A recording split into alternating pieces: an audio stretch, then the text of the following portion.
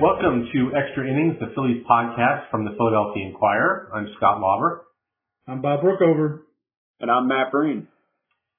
Guys, as we record this here, we are at the 1/3 mark of the exhibition schedule. 10 games down, and they play a 28-game exhibition schedule. And so let's start with what we know about the state of the center field race. We'll lead off with that. It's changed a bit in the past week since we were here. Adam Hazley has bowed out with a groin strain. He won't be ready for the start of the season. So that leaves Roman Quinn, Odubel Herrera, Scott Kingery, and maybe Mickey Moniak to compete for this job. Guys, if you had to handicap it right now, who do you think's in the lead?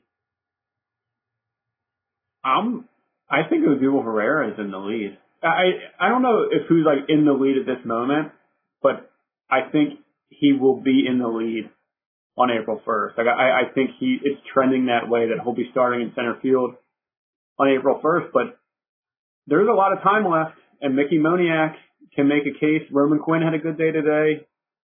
He can make his case. Scott Kingery hasn't had a good spring, but like you said, it's only 10 games. So there's so much time left to determine this, but I think the biggest surprises are that Odubel Herrera and Mickey Moniak are legitimate contenders, where you thought Odubel was a legitimate contender to start a camp. You didn't know for sure. You didn't think Mickey Moniak was. And then now they, no doubt about it, are legitimate contenders. And the Hazley thing was a surprise. Obviously him getting hurt, that's been a big takeaway, but I think those two having a legit case here is, the biggest surprise. Odubel didn't have a particularly good day the other day. I think he struck out twice. But he's had a lot of good days. I think if you're going to put Mickey Moniak in this race, which Joe Girardi with his words has, but I think if and you with your column, in reality, if you're going to put what's that? You put him in with your column. I think that's what motivated him. He wrote that column, and then he's taking off. Yeah. Well, I put him in my column because Joe Girardi said it.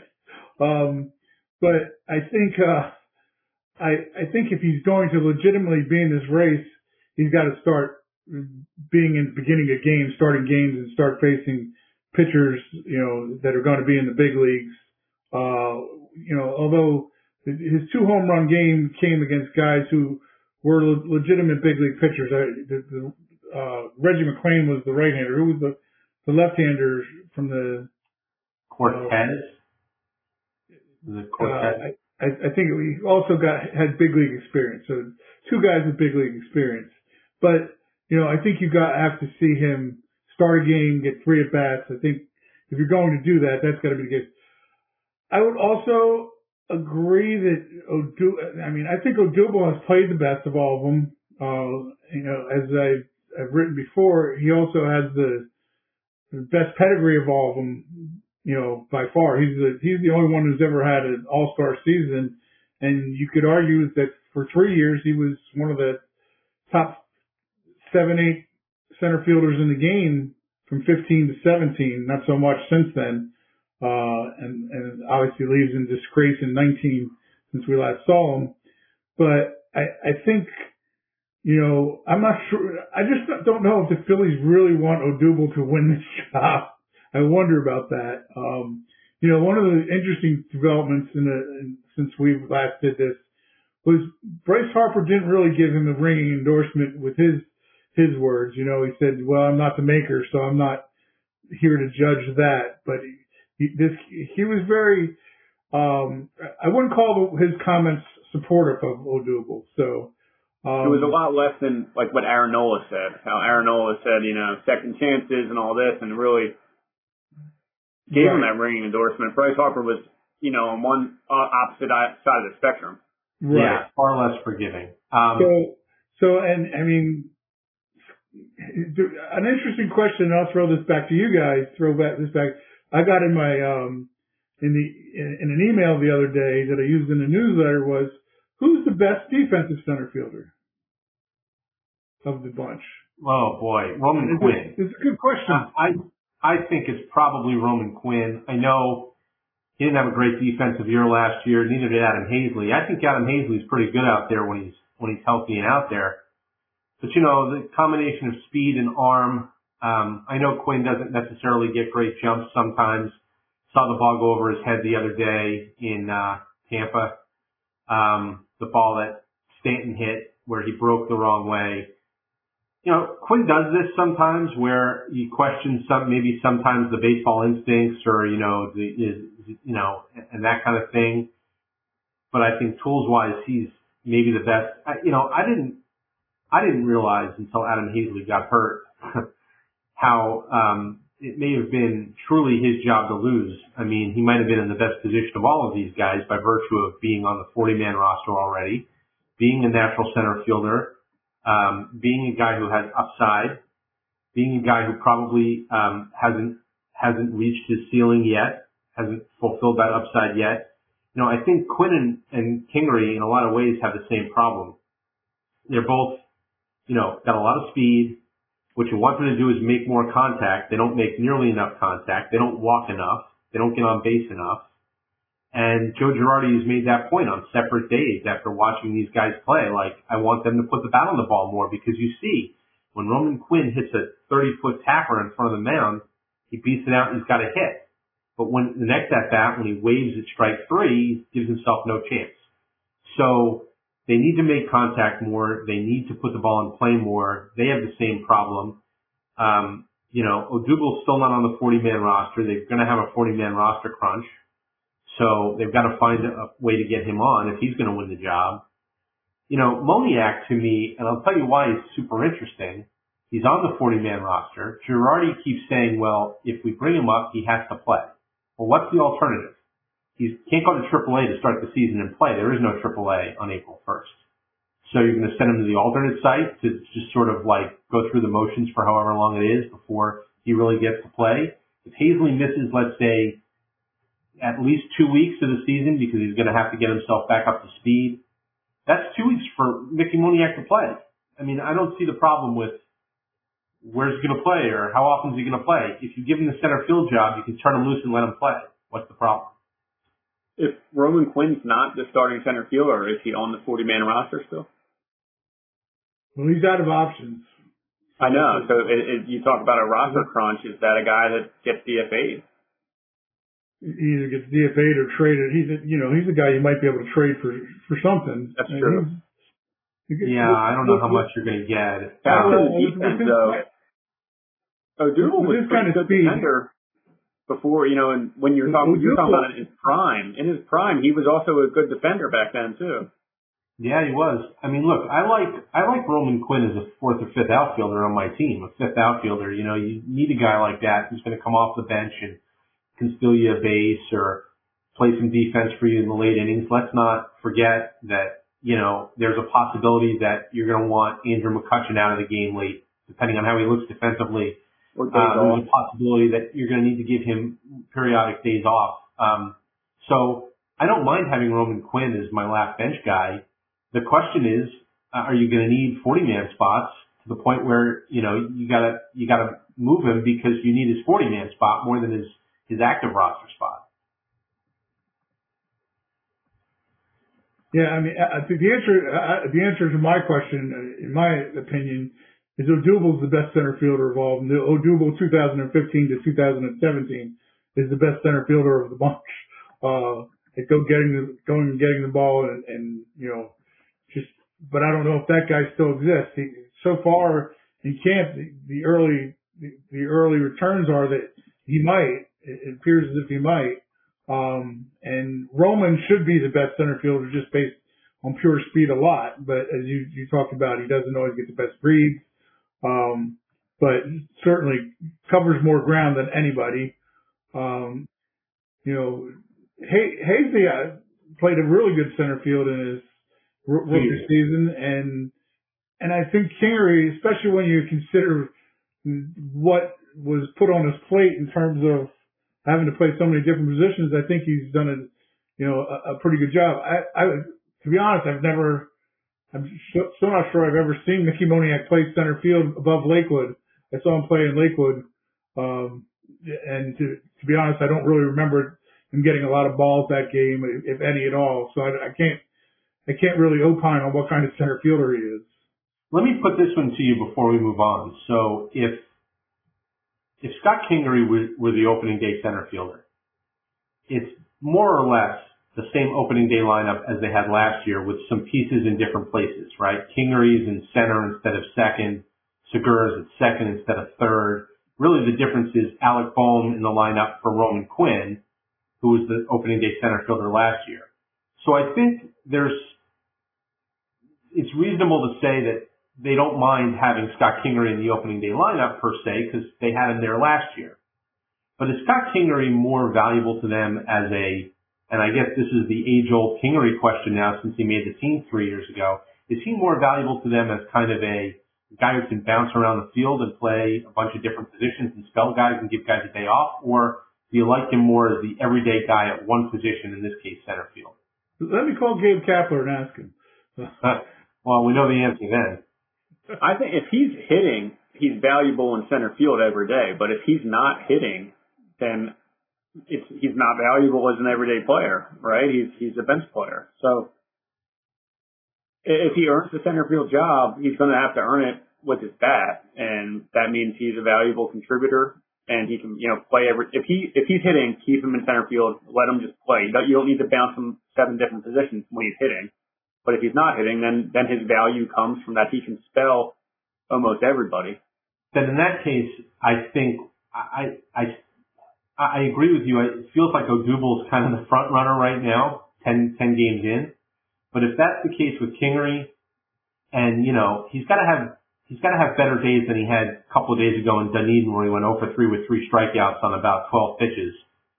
But as long as that's not the rest of his spring, if he's okay, then I think he's got to be your guy. You've got to run him out there until he loses the job, because he was an everyday player for you at this time last year. We all agree last year was, you got to throw it out for him because he had COVID and because he was never healthy and all of that. He as much as anybody gets a mulligan for last year. If he's all right in spring training, I think he's got to be your guy in center field until he's no longer your guy anymore. And then you have Odubel waiting in the wings at the alternate side or in AAA, and he can come up. So that still is how it feels to me. I don't know if that's what the reality is right now, though.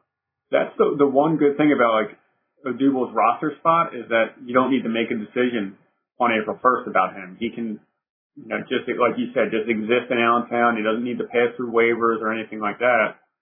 You already did that. So maybe that is the best way to go about it, is to let Scott Kingery have a chance, let Odubel play a little bit in Allentown, earn his way up. Maybe that's a better way to sell it to the public, that you said a year ago he was going to have to earn it. He's never played in the minor league since he's been suspended. So maybe you could say that he earned it by staying at the alternate site for a couple of weeks, training there. And then, you built in baseball excuses that he needs the at-bats. He needs the rest. Yes, exactly. And maybe that's the way to do it. Well, let's move on and go around the horn now, and let's talk about the bullpen. We got a chance to see these guys sort of turned loose last Friday. They ran out 6 of their guys who were projected to be in the bullpen, from Archie Bradley to Hector Neris to Jose Alvarado to Connor Brogdon, Sam Coonrod. I forget who the last one was. I think it was Jojo Romero, and they looked really great. And it was one day, and it was against the traveling Pirates. And if you gave me 100 chances, I couldn't name 3 guys in that traveling Pirates lineup. But they looked really good. There was a lot of power there. There was a lot of swing and miss there. We've gotten to see these guys, I think most of them now at least once more since then, and for the most part, they've all been pretty good. Alvarado's really stood out, I think. Are you buying this bullpen yet? Are you in on this bullpen being, I don't want to say better than last year, because they have to be. Can't be worse. But are you buying them as let's call it a top half of the National League bullpen? I'd have to see, take a closer look at the rest of the bullpens in the National League to say it's a top half, and also have to see, it's got to be done in the regular season for a decent amount of time before I'm going to declare anything about the bullpen. But you certainly, you can only do what's in front of you and what's been put in front of this bullpen so far in spring training, they've passed that test. They've looked good. The young guys have looked good. The veterans they've brought in have looked good. The fact that, you got a Kinsler to complement a Alvarado and a Bradley, and you've got left and you've got right. I mean, it all looks very good right now. It was interesting because I asked Joe Girardi today about his bench last year, and Joe reverted to, well, it was more about not being able to finish games. So it was a tell that, where Joe feels like last season was lost, because it was, more than any other place. I mean, I thought they were a top heavy team in terms of talent, but even with that, if they had some kind of competency in the bullpen, they were a playoff team last year. And it certainly looks right now like they have a chance to, at the very least, be a competent bullpen. Yeah, like I'm with Bob that you can't say how good they're going to be, but the velocity is real. And you haven't seen that. You didn't see velocity last year. I've never seen, in my 6 years covering the team, I've never seen velocity like this out of the bullpen. I remember Jimmy Cordero. Remember him, Bob? He was in camp, big prospect, big arm.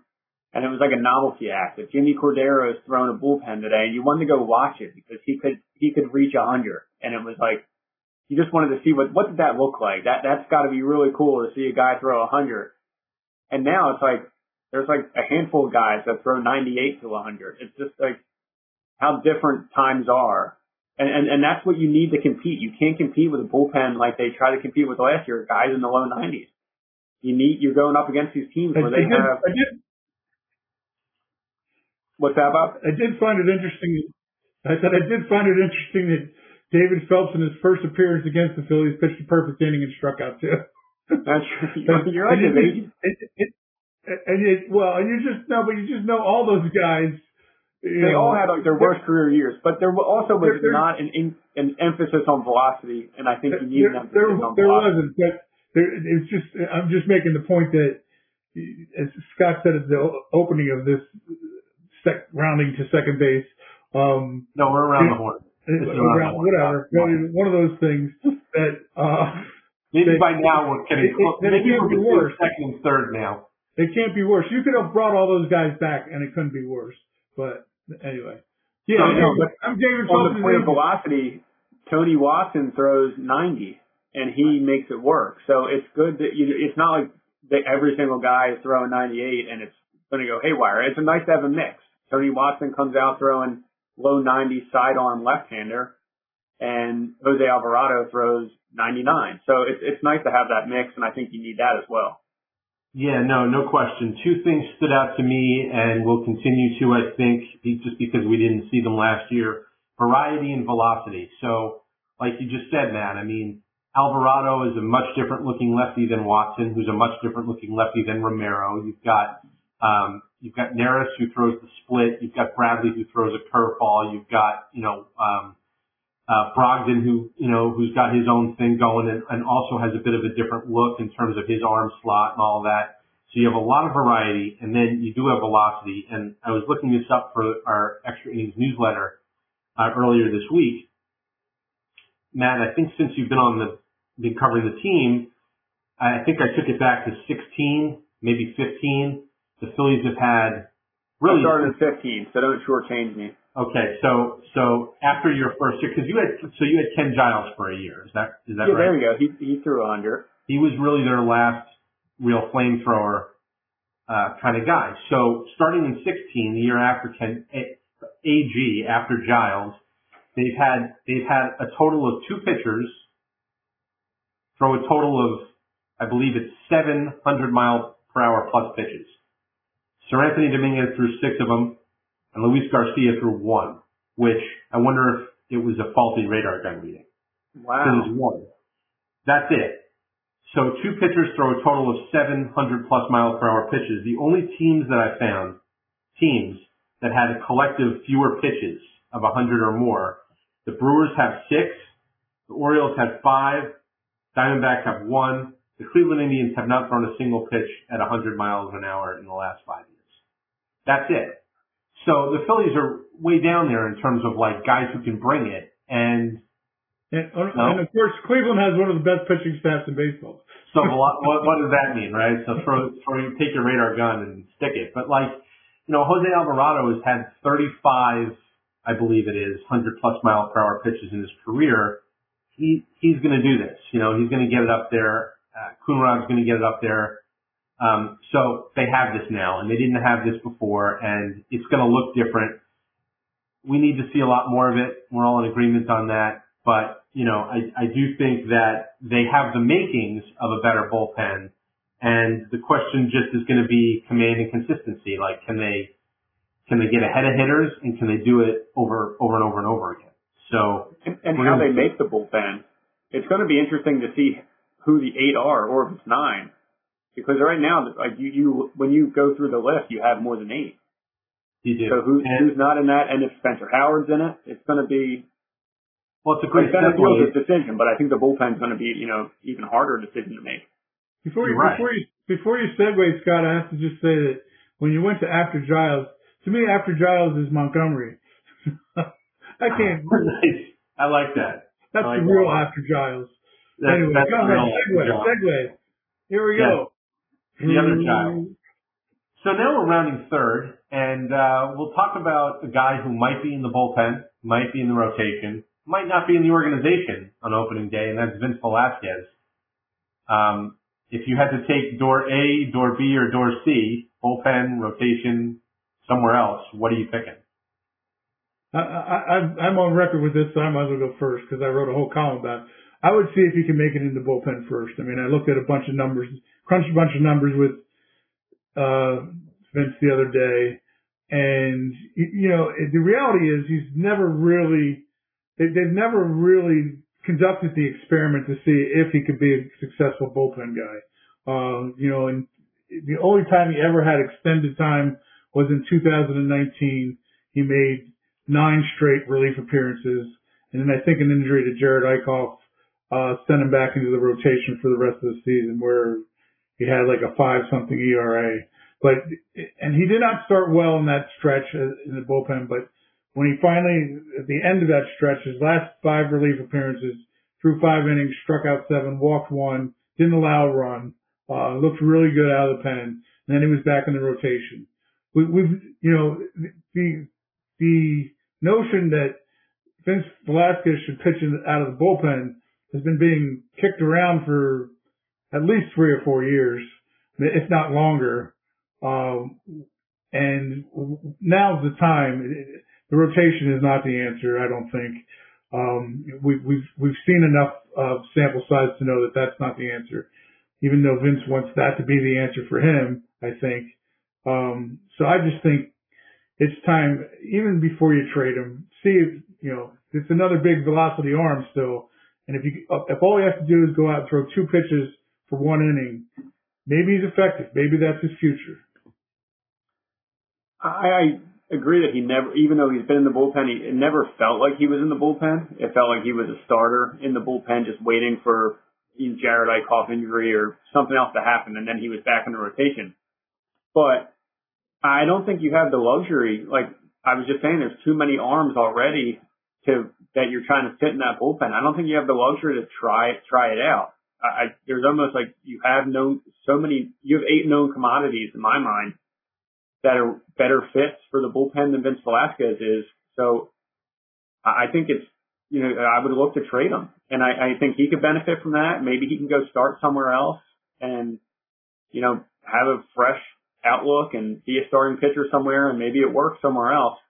I just think, I would be really surprised if, he goes to the bullpen and he does become like a legitimate arm out there. I think there's just too many other options right now in that bullpen for the Phillies to go to.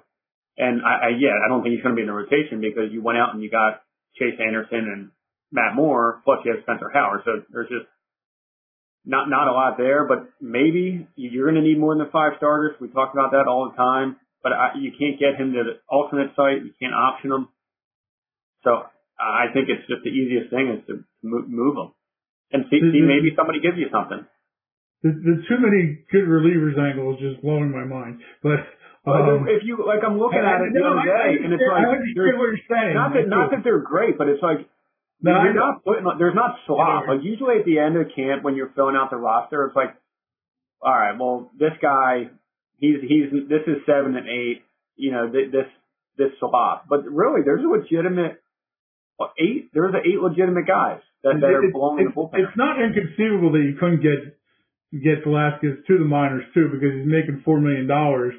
And if he doesn't have a successful spring, you know, there's not going to be a lot of teams looking to pick up the guy who's making $4 million. You know, maybe after he clears waivers, you pick him up and you pay him nothing.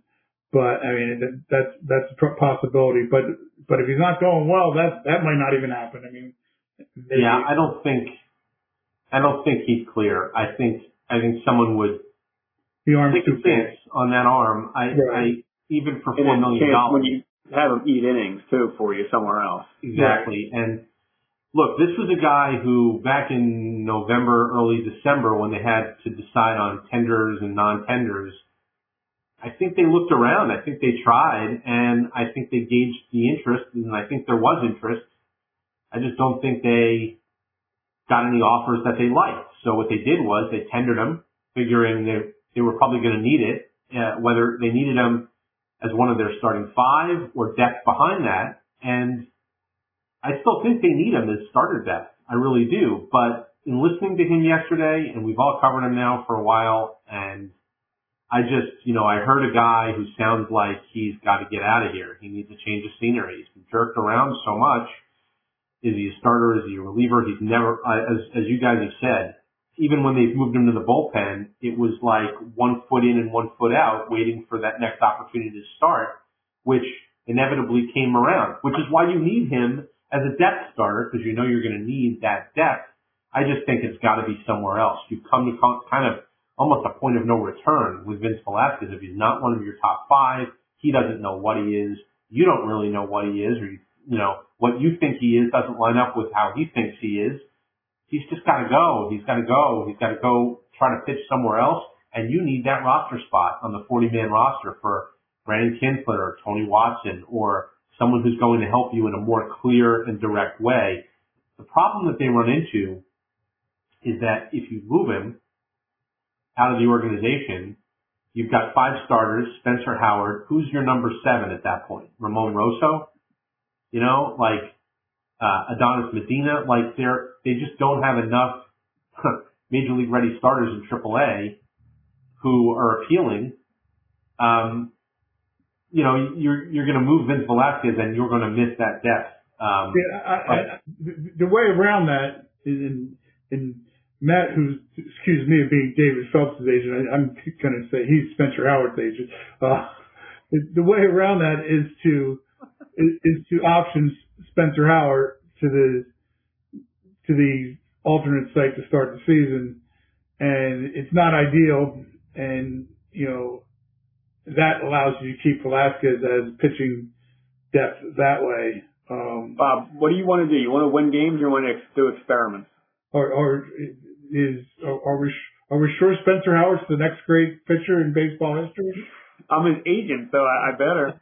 Bob, sending Howard out might help you keep Velasquez on the active roster, but you still need 40-man roster spots, you know, and Vince Velasquez would solve that problem if you moved him. You know, if you moved him and you got like a mid-level prospect in return who's not going to be on your 40-man, you've got a 40-man spot, and you need 3 of them, maybe 4 of them before the end of spring training. My study for next week is the 40-man roster.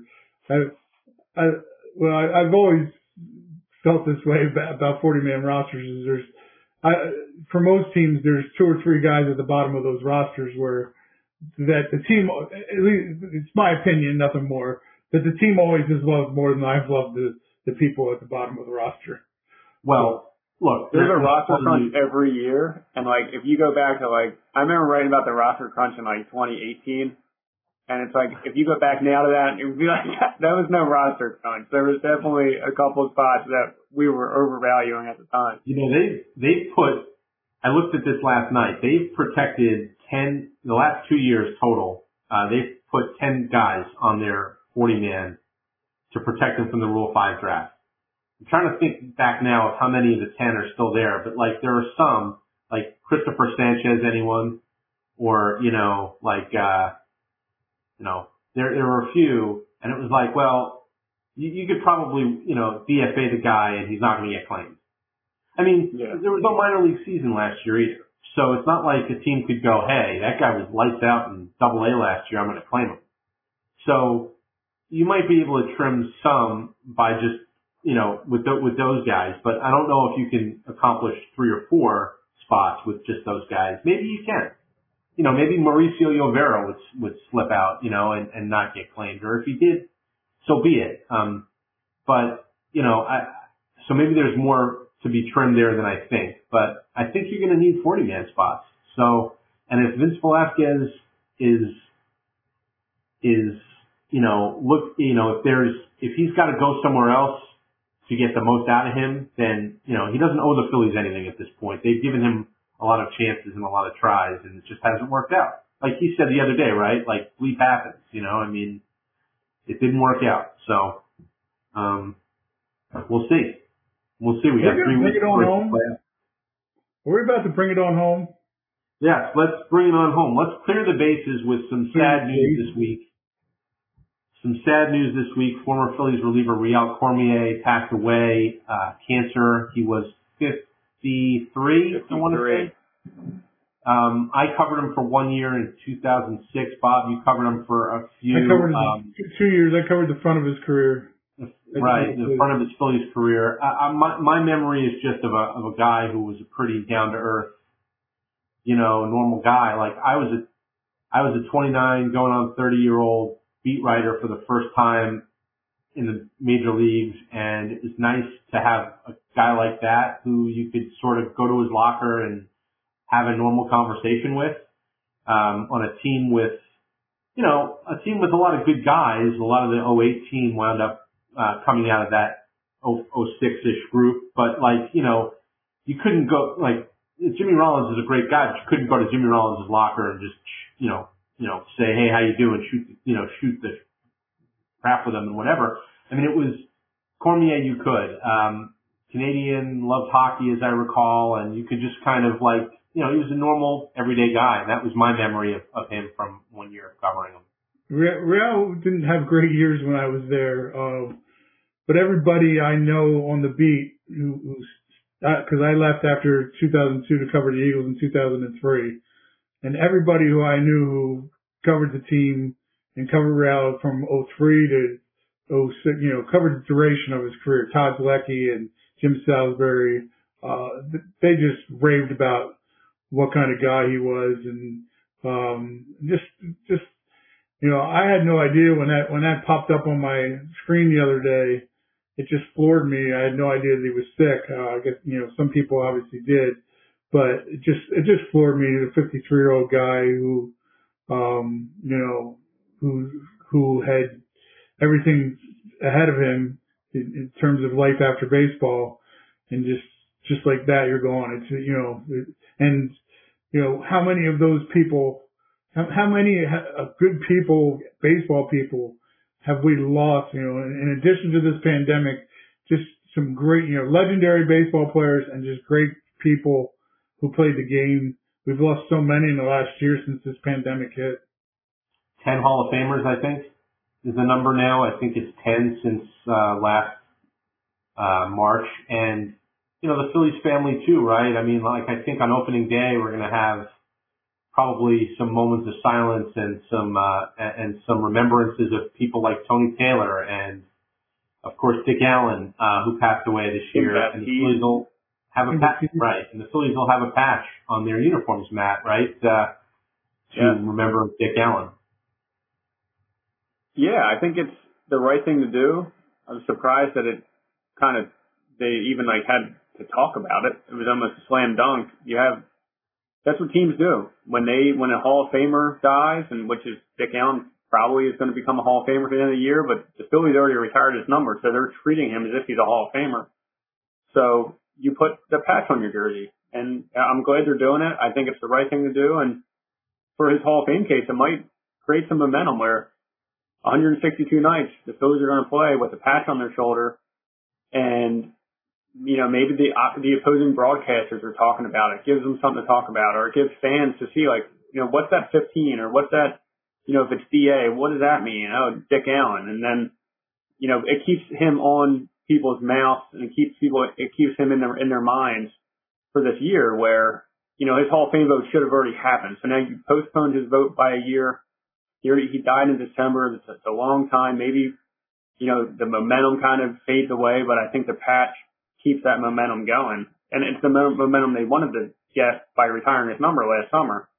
Now you're almost retiring his number again by wearing the patch, by keeping him in the forefront. I think it's a good thing. I think it's a great point, Matt, and especially with Dick Allen, because like Hank Aaron, people know, they're Hall of Famers already. People know. I don't think outside of Philadelphia, a lot of people know, maybe in Chicago where he won an MVP with the White Sox.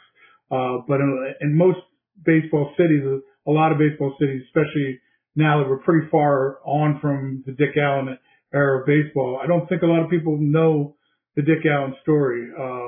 I'm hoping that, Mike Tollman's been trying to tell that Dick Allen story in a biography, in a 30 for 30 type thing. I don't know if that's what it'll be, but that kind of documentary.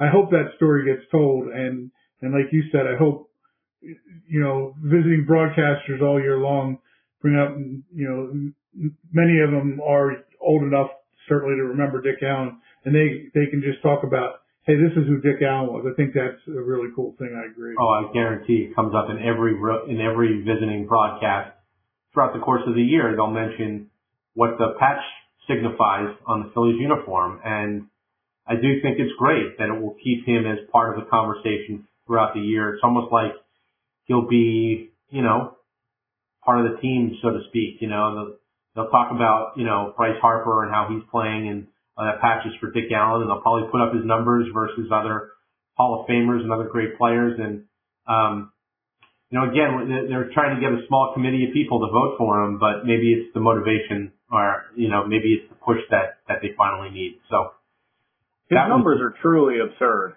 Like, they if are. you look at it, it's absolutely ridiculous for that, 8-year stretch. His OPS plus is just, it's insane. And OPS plus is a great metric because it's comparing you to league average.